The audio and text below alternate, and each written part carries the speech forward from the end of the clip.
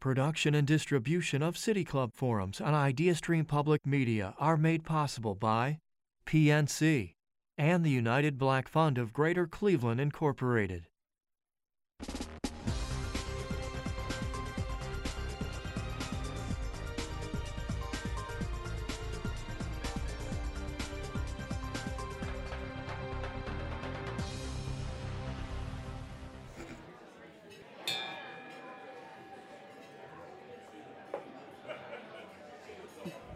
Hello, and welcome to the City Club of Cleveland, where we are devoted to conversations of consequence that help democracy thrive.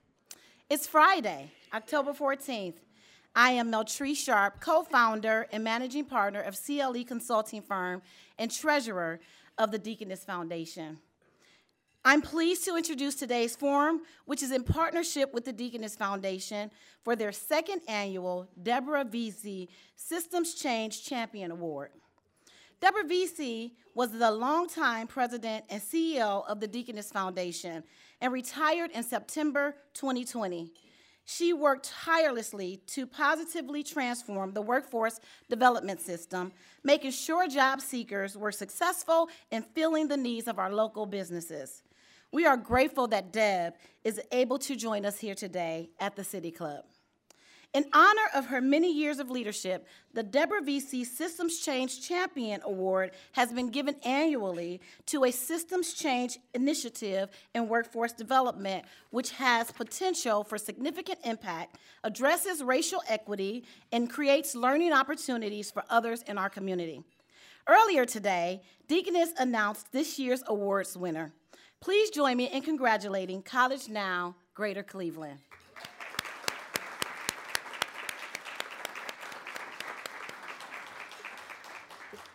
A competitive labor market has given rise to a new era of worker power. There have been successful unionization efforts at corporate juggernauts like Amazon and Starbucks. And companies are reconsidering wage and benefits packages to attract talent. How can employers, workers, advocates, policymakers, and philanthropists leverage in this moment and bring about system change needed to help workers advance in their careers? And how can we learn how to rebuild the ladder of opportunity with all key stakeholders at the table? Join us today to discuss this with Todd Greene, an Institute Fellow and the Executive Director of WorkRise, a research to action network on jobs, workers, and mobility hosted by the Urban Institute. Todd's career has focused at the intersection of economic development, workforce development, and community development. Prior to joining WorkRise, Todd was Vice President at the Federal Reserve Bank of Atlanta, where he led the workforce development efforts across the entire Federal Reserve System. Todd is the chairman of the International Economic Development Council's Board of Directors and chairs the National Advisory Board of the John J. Heldrick Center for Workforce Development at Rutgers, the State University of New Jersey. He also serves on the board of the Corporation for a Skilled Workforce. If you have a question for our speaker, you can text it to 330-541-5794. That's 330-541-5794. You can also tweet your question at the City Club, and the City Club staff will try to work it into the second half of the program. Members and friends of the City Club of Cleveland, please join me in welcoming our Todd Greene.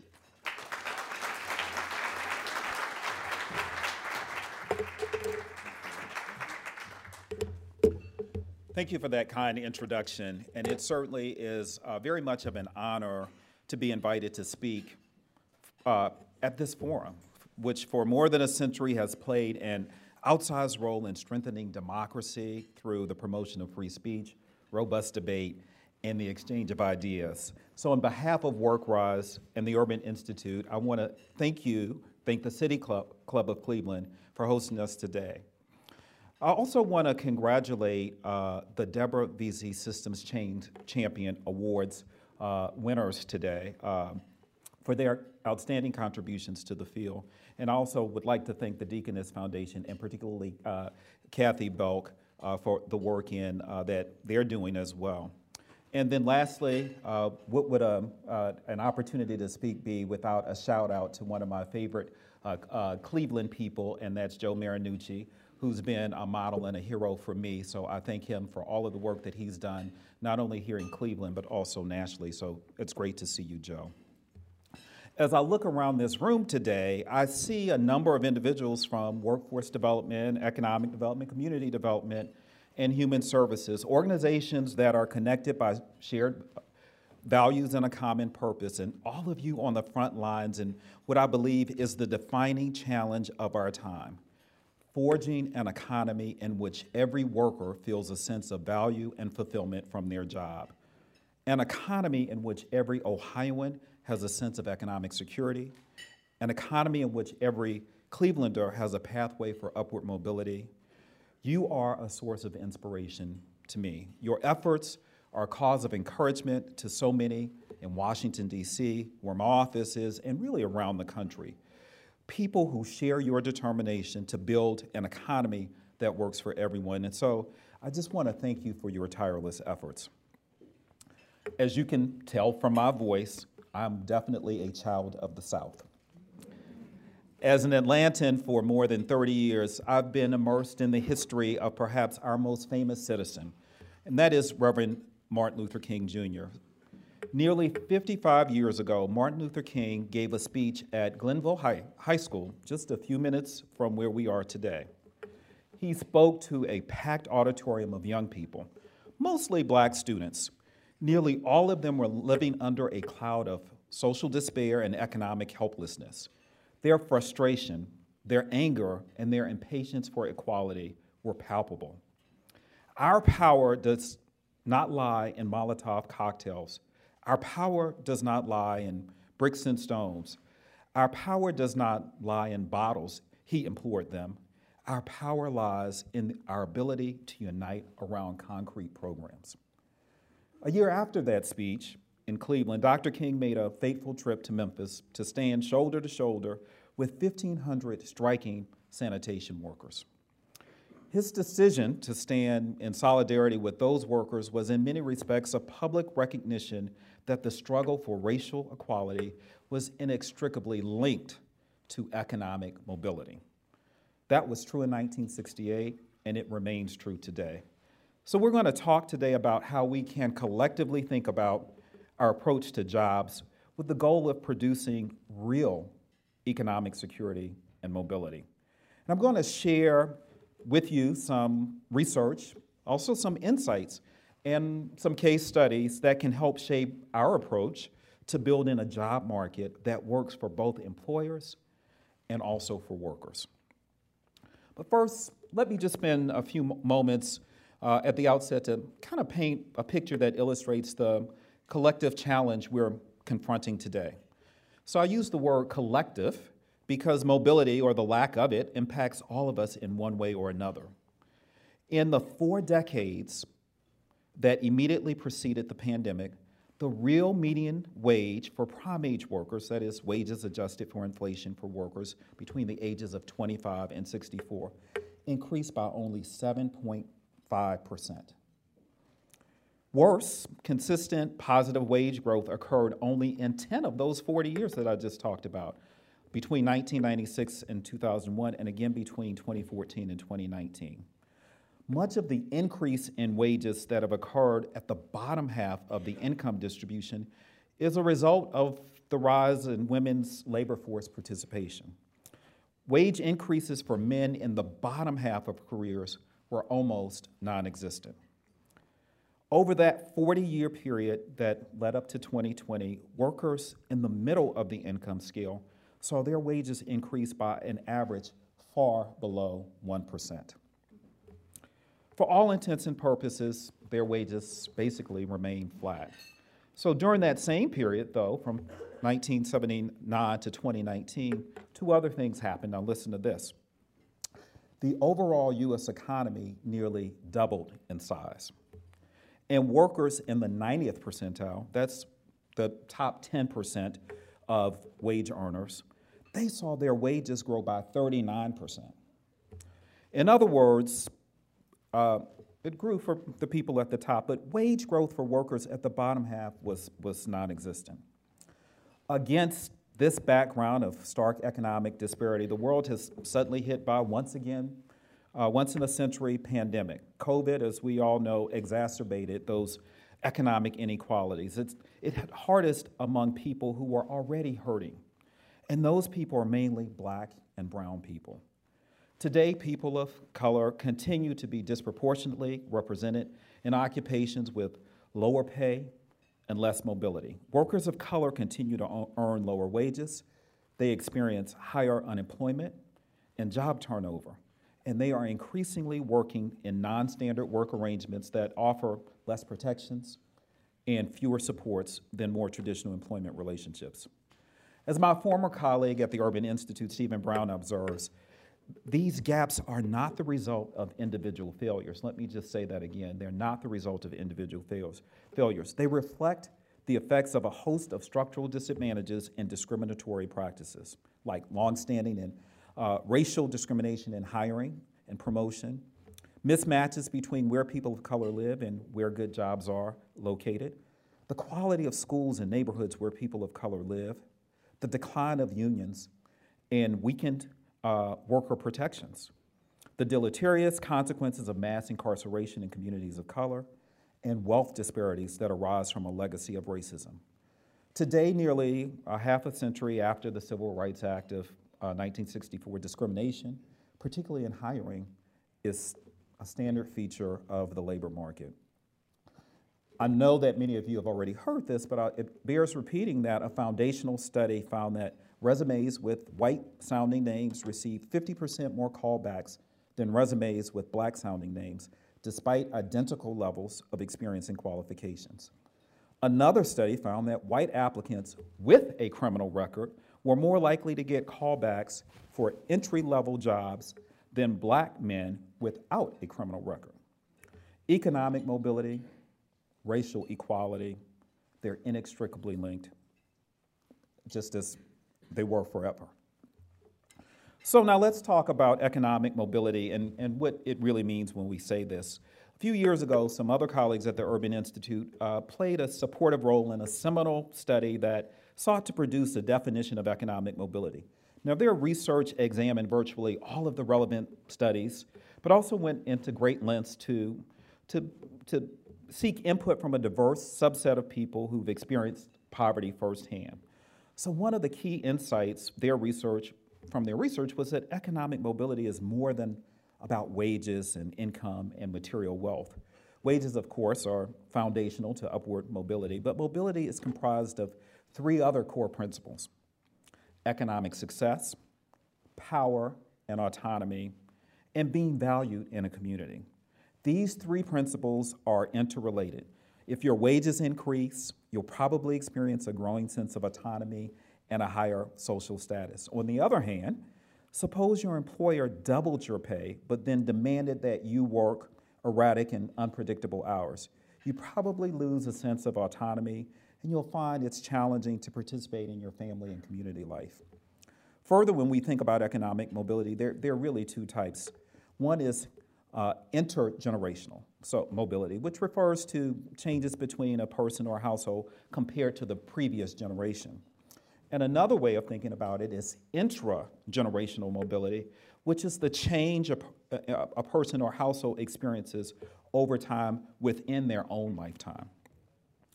So promoting intragenerational mobility in the labor market, particularly as it relates to workers in low-income jobs, that's our central focus at WorkRise, the organization that I run.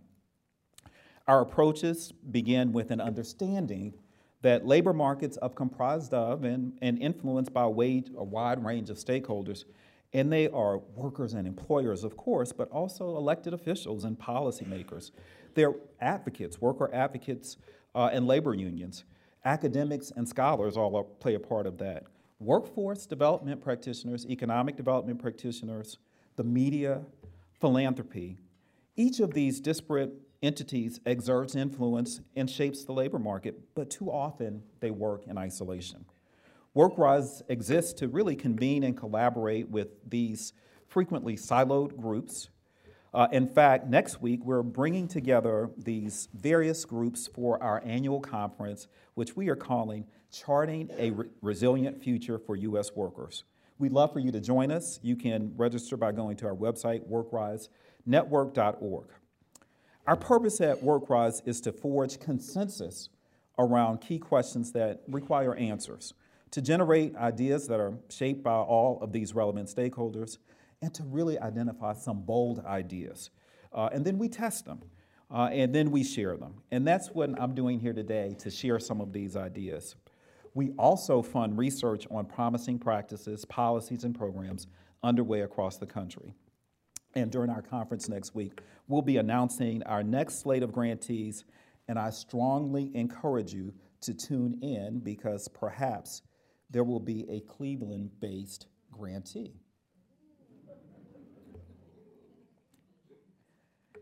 We'll be funding 9 promising projects that will test innovative programs aimed at strengthening workers through things like development of digital skills, social and economic supports, and skills-based hiring. These grants will support research into a handful of innovative programs that aim to expand economic opportunity to workers who've been left behind. We also generate data and evidence that strengthens employers, informs policymaking, and provide genuine economic mobility and securities for workers. So I want to, now that I've talked a little bit about what it is we do and creating some of the tools that help the work, I want to maybe talk a little bit about some of our research. So now that you have a better understanding of what WorkRise does, I want to share some of these insights that we've uncovered more recently as it relates to just 2 areas I want to speak about today. The first is about good jobs. What do we mean by it? Both the elements that constitute a good job in the context of mobility and the importance of creating a common understanding of what those elements mean among all of those stakeholders. And the second is about employer practices. So what can employers do? We want to talk about some of these challenges facing employers as well as potential solutions gleaned from the research. So before I share some of the interesting findings of work, let's take a step back and answer 2 questions that are foundational and set the stage. What is a good job? And why do good jobs matter? We might instinctively know what a good job or a quality job is, but I think it's important that we develop a common framework that stakeholders to use when we talk about what a quality job is. Understanding how various job quality elements affect workers' well-being is a critical first step toward creating good jobs. And while you can guess some of these, you may be surprised around some of these other elements. So at Urban Institute, we've initiated a study to create this framework that really gets to what a good job is. Now, we considered 11 prominent definitions of job quality to understand this from a diverse literature and sources. And although these definitions varied in scope and complexity, they share a few common elements, and our framework synthesizes these, and I want to share these with you. First is pay. It refers to not only the level of pay, but also predictability. The second is benefits. This includes health insurance, retirement plan, paid or unpaid leave, educational benefits and tuition assistance. The third category is working conditions. This includes control over hours and the location of work, but it also talks about job security, safety, which we know that came up in the pandemic, and also non-discrimination. Now, the fourth element is around business culture and job design.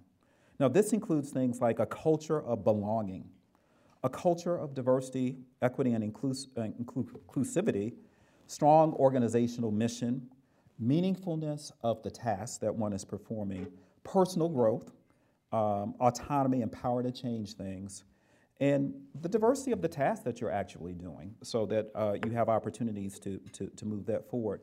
And then also clearly define career paths. And the fifth element that we came up with around what constitutes a good job is on-the-job skill development. The category includes specific items like training for specific tasks, cross-training, and training and education for advancement. Now, each of these elements in isolation improve workers' lives in some way to varying degrees. Each one provides either a measure of greater financial stability or increased autonomy or power, or a higher sense of being valued in the community. We know this because it's demonstrated by the research. But in other cases, the evidence is somewhat more limited and more research is needed. So, for example, we know that better wages leads to healthier workers.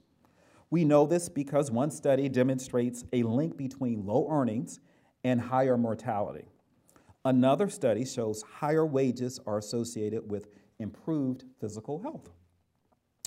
We also know that well-designed retirement plans are especially important for low-wage workers, and especially workers of color, who have not historically had opportunities to increase retirement wealth. Paid family leave is also associated with improved maternal mental health and better long-term outcomes for children. And it leads to higher labor force participation and higher wage growth for women.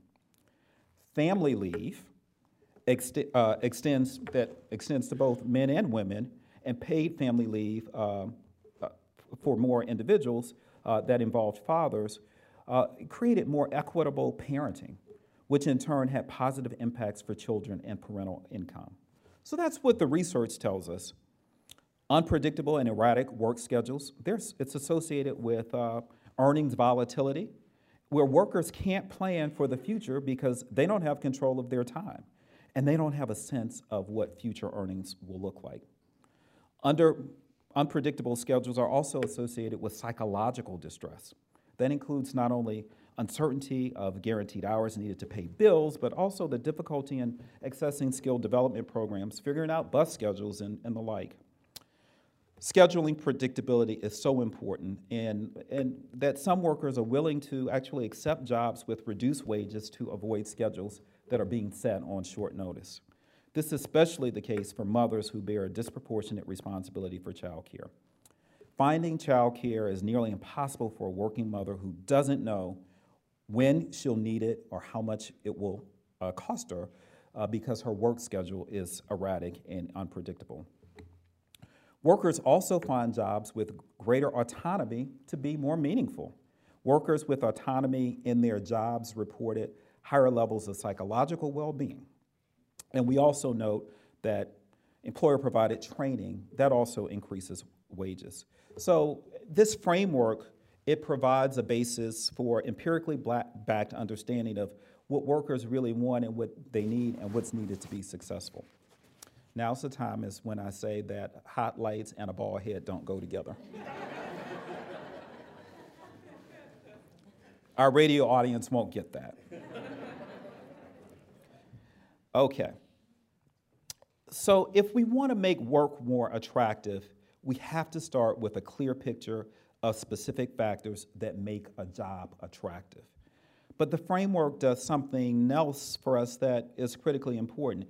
It also enables stakeholders to unify around something that's concrete as opposed to an abstract interpretation of what constitutes a good job. So with this framework, we don't have to rely on our instincts or emotions or gut institutions about what we think, intuitions rather, of what we think is a good job. We know what a good job is. And I want to just maybe share with you how this has worked in a real framework, not theoretical. So 2 years ago, some stakeholders in Atlanta decided it was time to put together a bold blueprint for economic development, a strategy centered on equity that, among other things, aimed to increase access to good jobs. But as many of you know, Atlanta has experienced extraordinary growth over the last 40 years. Numerous Fortune 500 companies established headquarters or large employment hubs there. Yet for all of that investment, Atlanta routinely ranks near the bottom in economic mobility among the 50 largest cities. So stakeholders there were specifically interested in creating good middle-wage jobs, and they were able to unite around an agreed-upon definition of what constitutes a good job, a job that enables upward mobility. So in Atlanta, our economic development efforts are now focused around middle-wage jobs, that pay a certain amount per hour. We agree to what that is. It provides full benefits, so economic development is not pursuing projects that or supporting businesses that aren't doing that, and it gives workers access to training. And that definition is intentional, and it was arrived through this deliberative process and a thoughtful process that was based on a framework. So last year, for the first time, Atlanta began tracking the creation of middle-wage jobs that align with their framework. Again, a good jobs framework. Atlanta created 877 of these good middle-income jobs in year one. So we know that because they've been tracking that. This year, the city began taking steps to cultivate these jobs by creating incentives for companies up to a couple $1,000s per job to offset employer tax obligations when they're creating these types of jobs. So let me just tell you, I just find that really exciting. I hope you do too. And it's incredibly rewarding when communities are able to transform job markets, right? Job markets as a result of stakeholders and their ecosystem and working together toward a common good. Okay, now I'm going to turn the page just a bit. I want to spend some time talking about employers in the context of worker mobility. Now, every employer I meet, and I meet a lot of them, talks to me about what can they do to attract a stable workforce. Oh, we're short on workers, okay. And as you know, this is an issue that's challenging employers in virtually every community across, and really in every industry sector. Roughly half of American businesses have job openings that they're unable to fill.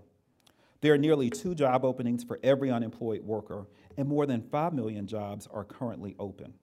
All of that's to say is that in this environment especially, it's more important than ever that employers understand what the elements are that differentiate undesirable jobs from good jobs.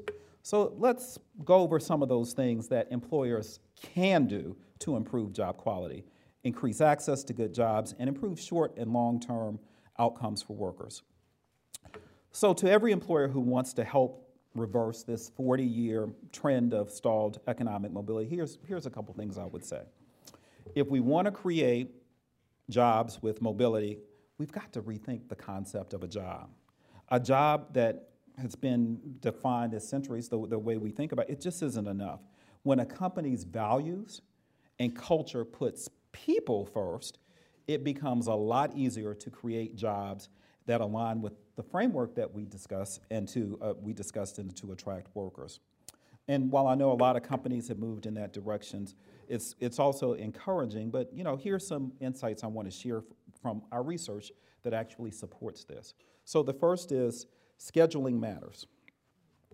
We've already touched on the fact that unstable and unpredictable scheduling reduces economic security. It makes income unreliable, it creates work-life imbalance, and it drives people to quit. And the research tells us that stable schedules reduce employee turnover while increasing productivity. Leave benefits, they're important. They are very rare in low-wage jobs, and it will probably require some public policy interventions to make them more commonplace. Paid leave, though, it does promote job continuity. We also know it's important for maintaining women's labor force participation. Hiring practices, they can make a difference. The data suggests there are a lot of jobs out there requiring degrees that don't necessarily need degrees. I see a lot of heads nodding. Loosening these requirements is one way to support mobility for non-college workers. There are a lot of organizations that are working toward that. Promotion practices. Now this could really have an impact. Internal promotion, our research tells us, is not currently a dominant pathway out of low-wage work. Part of the reason for that is that low-wage workers are often segregated into separate job tracks.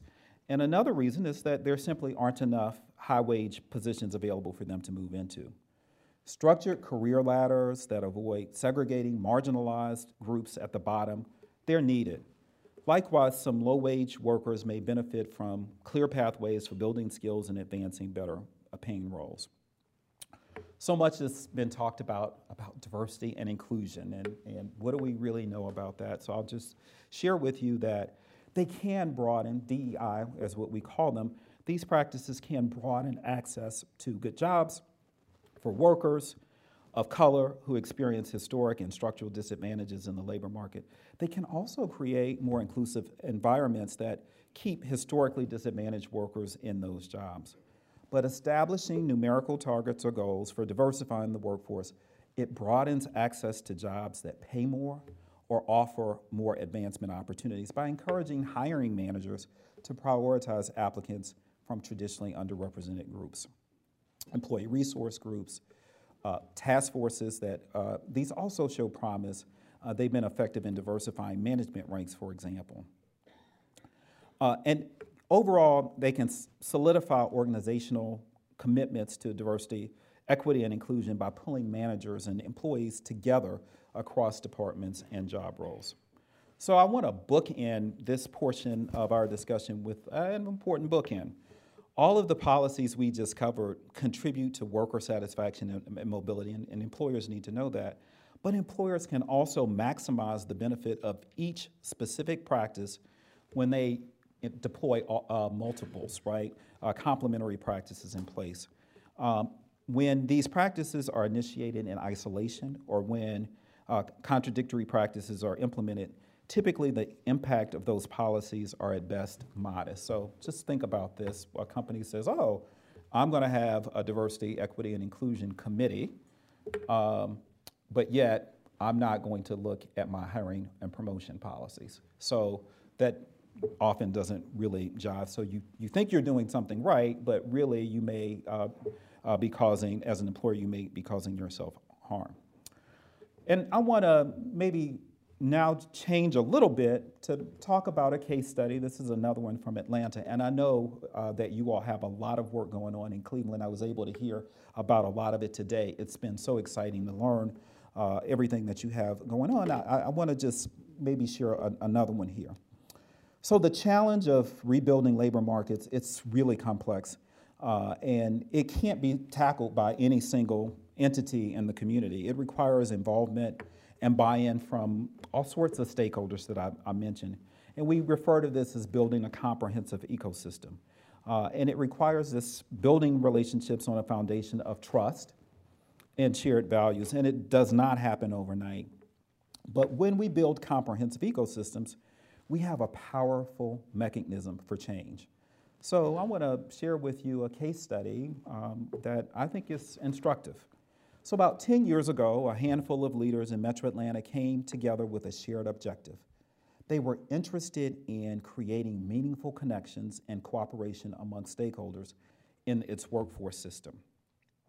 Now, there were 5 workforce boards operating in the Atlanta area, despite there being just one labor market in Atlanta, right?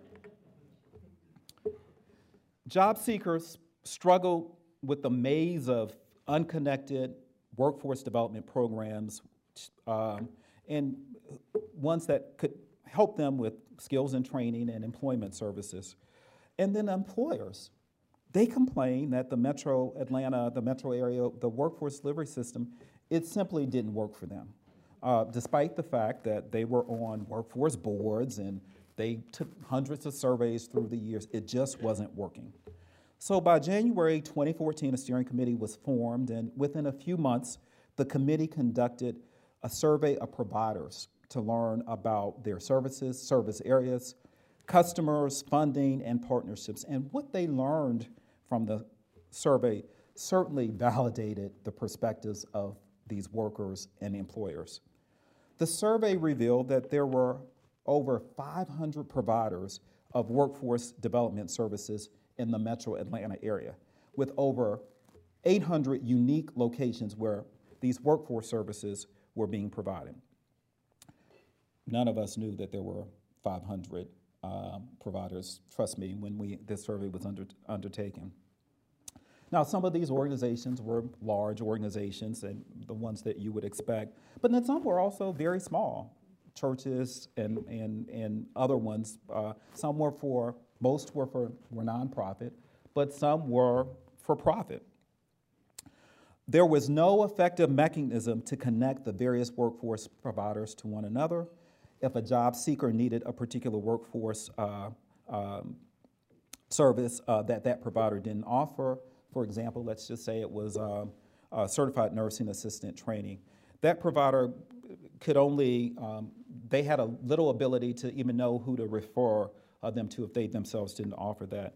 And employers, they also just found this situation just too complicated, too difficult to figure out how to access workers or how to access training.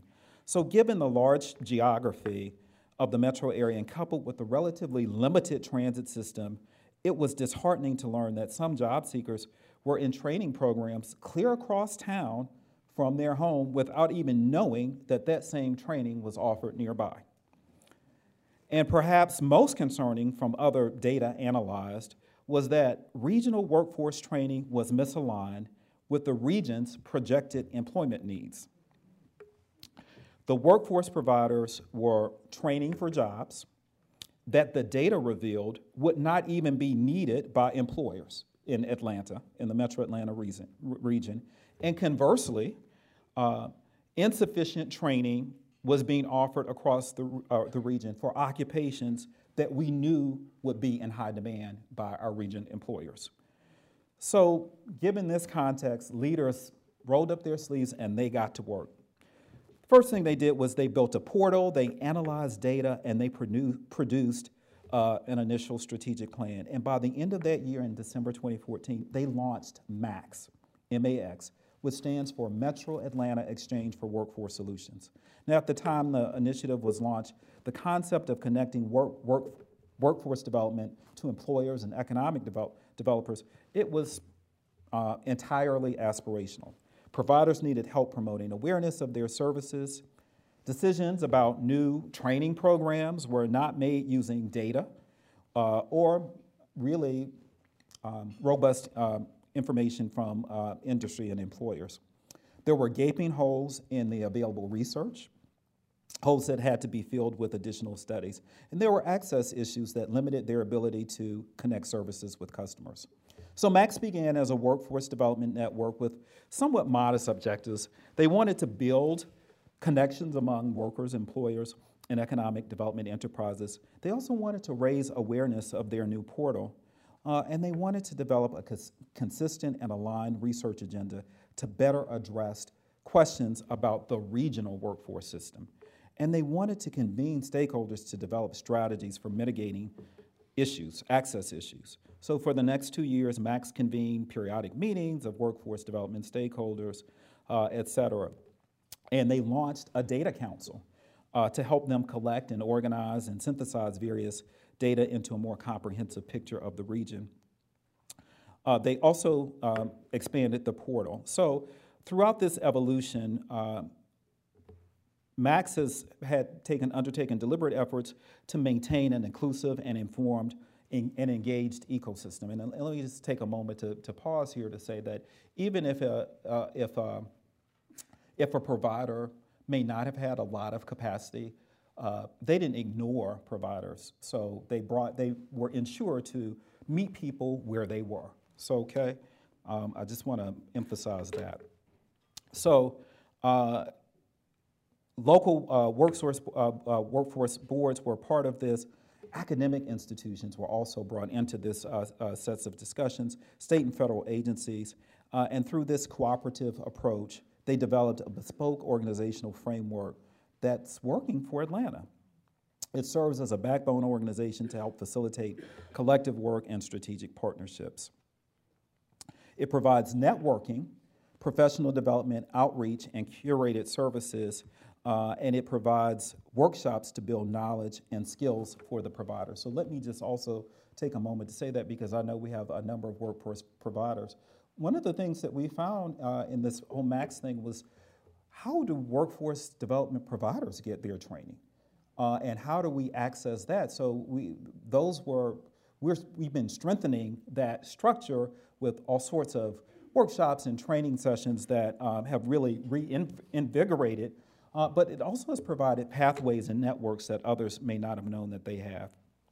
So I'm incredibly excited about the work of Max. I know that, as I mentioned, I know that you have similar work that's going on in Cleveland, so I just encourage you to learn more and just take from that example as perhaps one of many around the country that you might be able to borrow from.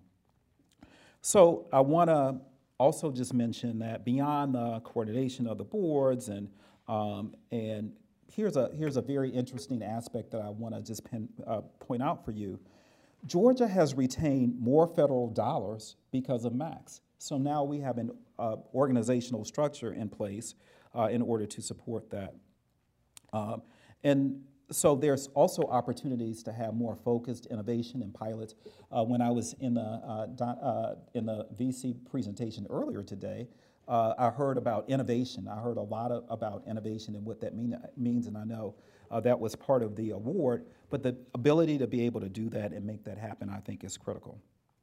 So I know it's time for me to wrap up, so I'll do so. I know we've covered a lot of material today, and there's a significant amount that we didn't cover because of time constraints. But I certainly encourage you to take a look at our website and learn more about that. But our power, I just want to end by reiterating those words that were spoken by Dr. King here in Cleveland more than 50 years ago. Our power lies in our ability to unite around concrete programs. So thank you for this opportunity.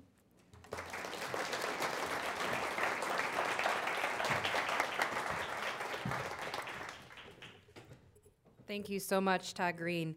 We are about to begin the audience Q&A. I'm Cynthia Connolly, Director of Programming here at the City Club. Today we are hearing from Todd Greene, Institute Fellow and the Executive Director of WorkRise, a research to action network on jobs, workers, and mobility hosted by the Urban Institute. We welcome questions from everyone, City Club members, guests, students, and those joining via our live stream at cityclub.org or our radio broadcast at 89.7 IdeaStream Public Media. If you'd like to tweet a question for our speaker, please tweet it at the City Club. You can also text it to 330-541-5794. That's 330-541-5794.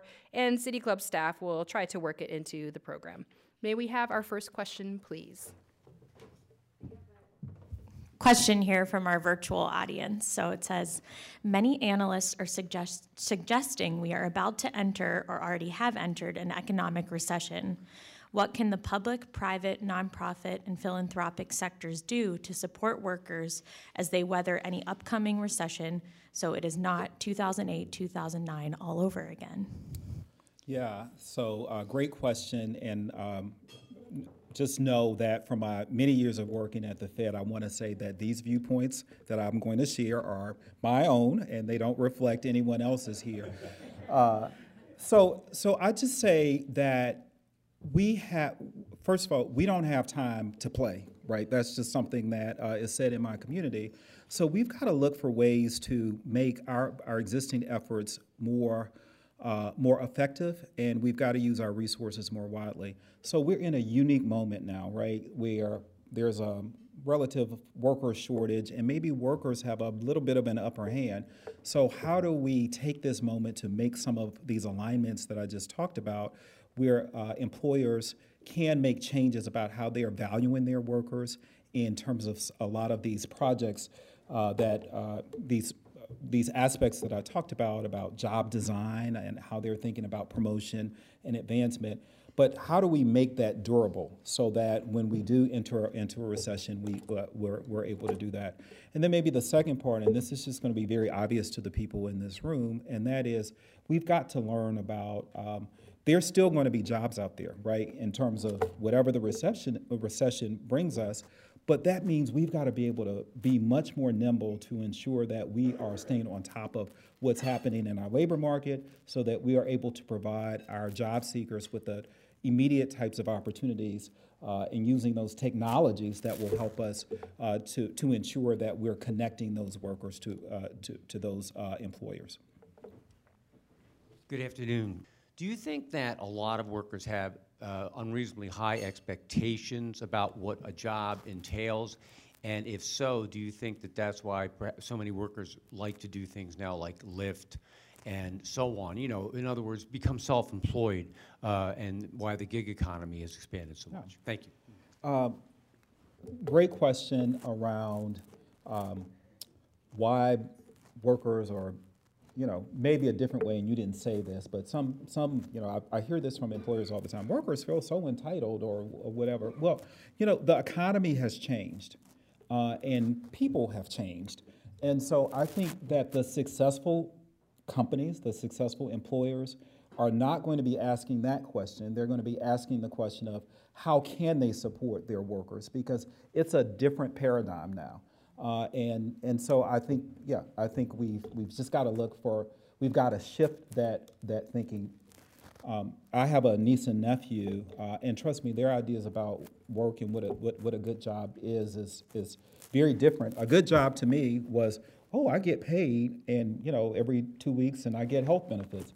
Well, it looks a little bit different now, and we can't put that genie back in the bottle. So we've just got to accept the reality and adapt. I was wondering if RISE has done any research, funded any research into the hospitality industry, because we know that they have not necessarily been seen as good jobs, but yet in a lot of urban areas, they make up a significant sector of the employment sector. For instance, in Greater Cleveland, it's the number 3 sector here. So do you have any thoughts, comments on what we can do to make those look like less transitional jobs and kind of move toward good jobs? Or so I love that question. And one of the reasons I love it is that it gives me an opportunity to speak about a concept that we call job design.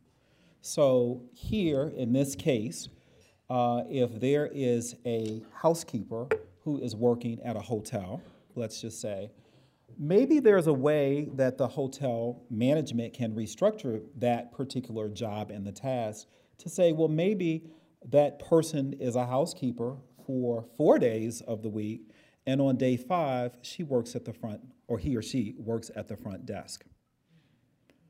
Gaining skills, feeling valued and validated and all of those other things, and setting that oneself up for a higher level skill.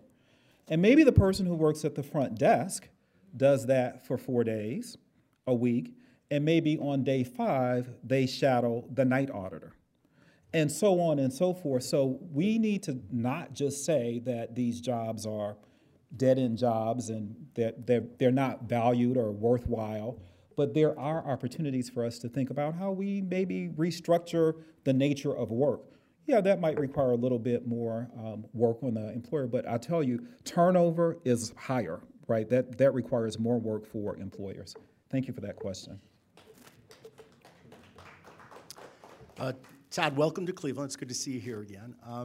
Wanted to ask you, given your work at WorkRise and also your role as chairman of the International Economic Development Council, and for the audience, that's the largest economic development practitioner organization in the world. One of the challenges in this dialogue is, especially for a city like Cleveland and many other cities across the country, is getting people to the jobs that are currently being created, for example, outside of the core of the city. And as we all know, the public transportation system was set up in a different era, and it's very difficult at times to be an inner city resident and get to a suburban location in a way that makes sense from a timing perspective and a family obligations and things like that. My question is, what research have you done on that through WorkRise, and are there any communities that are doing it better than others in terms of some of the benchmarking that you're seeing?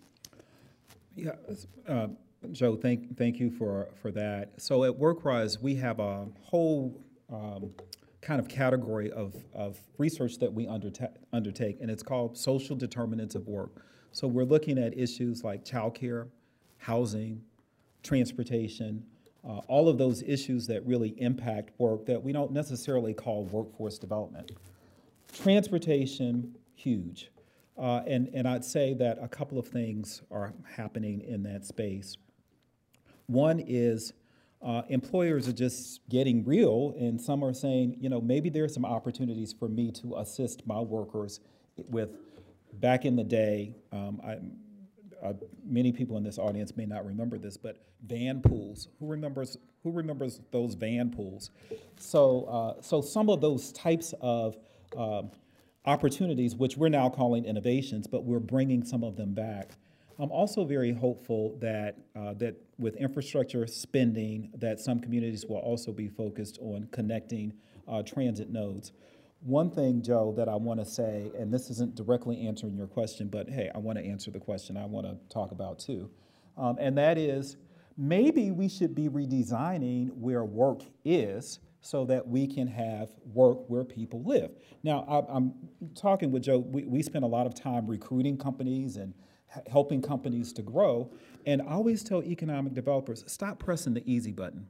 So if you think that just because you have a technology company, that doesn't mean that they need to live, that they need to locate in a particular part of Cleveland. It may mean maybe they could go and they could operate in a part of Cleveland. I don't know. In most communities, it's the South Side, but I don't know what it is here in Cleveland. Okay, so maybe we should be thinking differently about where work is. Hi, thank you so much for joining us. My name is Michelle Scott Taylor. I'm with College Now Greater Cleveland. Yay, we won. We're very excited. Yeah. And the project that we put forward was really this idea of helping to change a community conversation and the culture of how we talk to young people and adults about careers and how to get to the careers. So we're in the business of helping young people and adults navigate college and career and what are those educational pathways. And you mentioned that employers, and I'm going to say adults in general, probably needs training as well. So do you have some ideas about topics that you think providers, adults, people who help job seekers and young people figure it out? What are some training topics that you think might be needed? Job design was one I heard, and I thought that was great. How can we work with the community to help think about how can you redesign jobs for the workers that are coming through? Do you have other ideas about topics that we should be training our community on as we help young people and job seekers and adults figure it out? Actually, I do. Surprise, surprise. So one that I'll mention to you, and one aspect that wasn't shared was for a while I ran what was called the Atlanta University Center Consortium, which is the umbrella organization of the four historically black colleges and universities in Atlanta. So Morehouse and Spelman and Clark Atlanta University, Morehouse School of Medicine. And the career services function reported in to me. So one of the aspects that was just very interesting to me, and I think could be instructive here in this context is, particularly in this economy, is why don't we provide students with more information about the employer? So, and when I say information, I don't mean just like this is the starting wage, and this is the benefit that you're going to get, but what is this company's track record for promoting people? What does it look like? What are these companies' practices around discrimination? What does it look like to actually to work in that company so that we're providing more? Look, students have choices now. They don't have to just go work anywhere. And so it would be great if we could fix this asymmetry around information so that there are more opportunities to inform people so that we're not sending people to places that they're ultimately not going to be successful.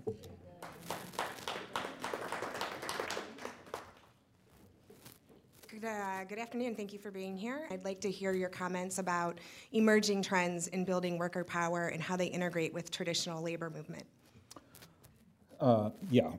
So worker power. Worker power, and I'll just match this with worker power and worker voice. So we've seen labor unions kind of not have the prominence, but our research does tell us that labor unions work. People need to advocate for themselves. And this is not, I worked at the Fed for many years and at Urban Institute. These are heavy research places. But now I'm going to share with you a bit of research that isn't, it's not a randomized controlled trial or it's not any of that, but it's my Uber driver test.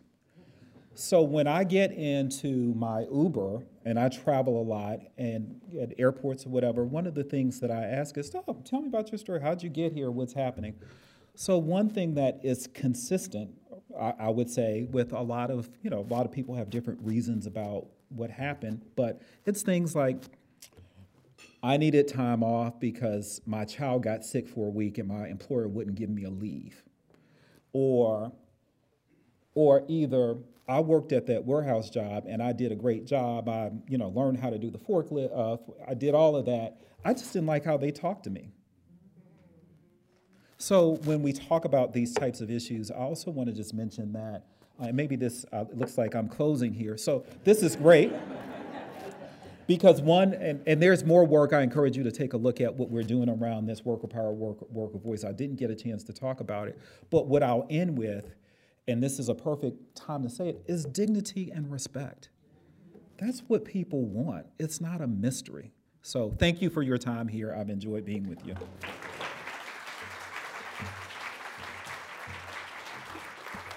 Thank you, Todd Greene, for joining us today at the City Club of Cleveland. Today's forum is in partnership with the City Club Workforce Development Series with the Deaconess Foundation as part of their second annual Deborah Veazey System Change Champion Award, which was presented to the College Now of Greater Cleveland earlier this morning. We would also like to welcome guests at tables hosted by the Deaconess Foundation, Magnet, Ohio Guidestone, and R4 Workforce. Thank you all for being here today. Next Friday, we'll hear from Jasmine Long, President and CEO of Birthing Beautiful Communities as part of our Local Hero Series and to mark Pregnancy and Infant Loss Awareness Month. That forum is sold out. You can join us virtually or at cityclub.org or on IdeaStream Public Media. That brings us to the end of today's forum. Thank you once again to Todd Greene, and thank you members and friends of the City Club. I'm Cynthia Connolly, and this forum is now adjourned.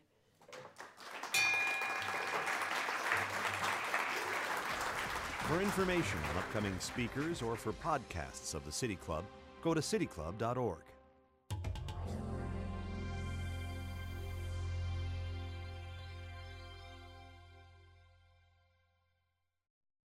Production and distribution of City Club forums on IdeaStream Public Media are made possible by PNC and the United Black Fund of Greater Cleveland, Incorporated.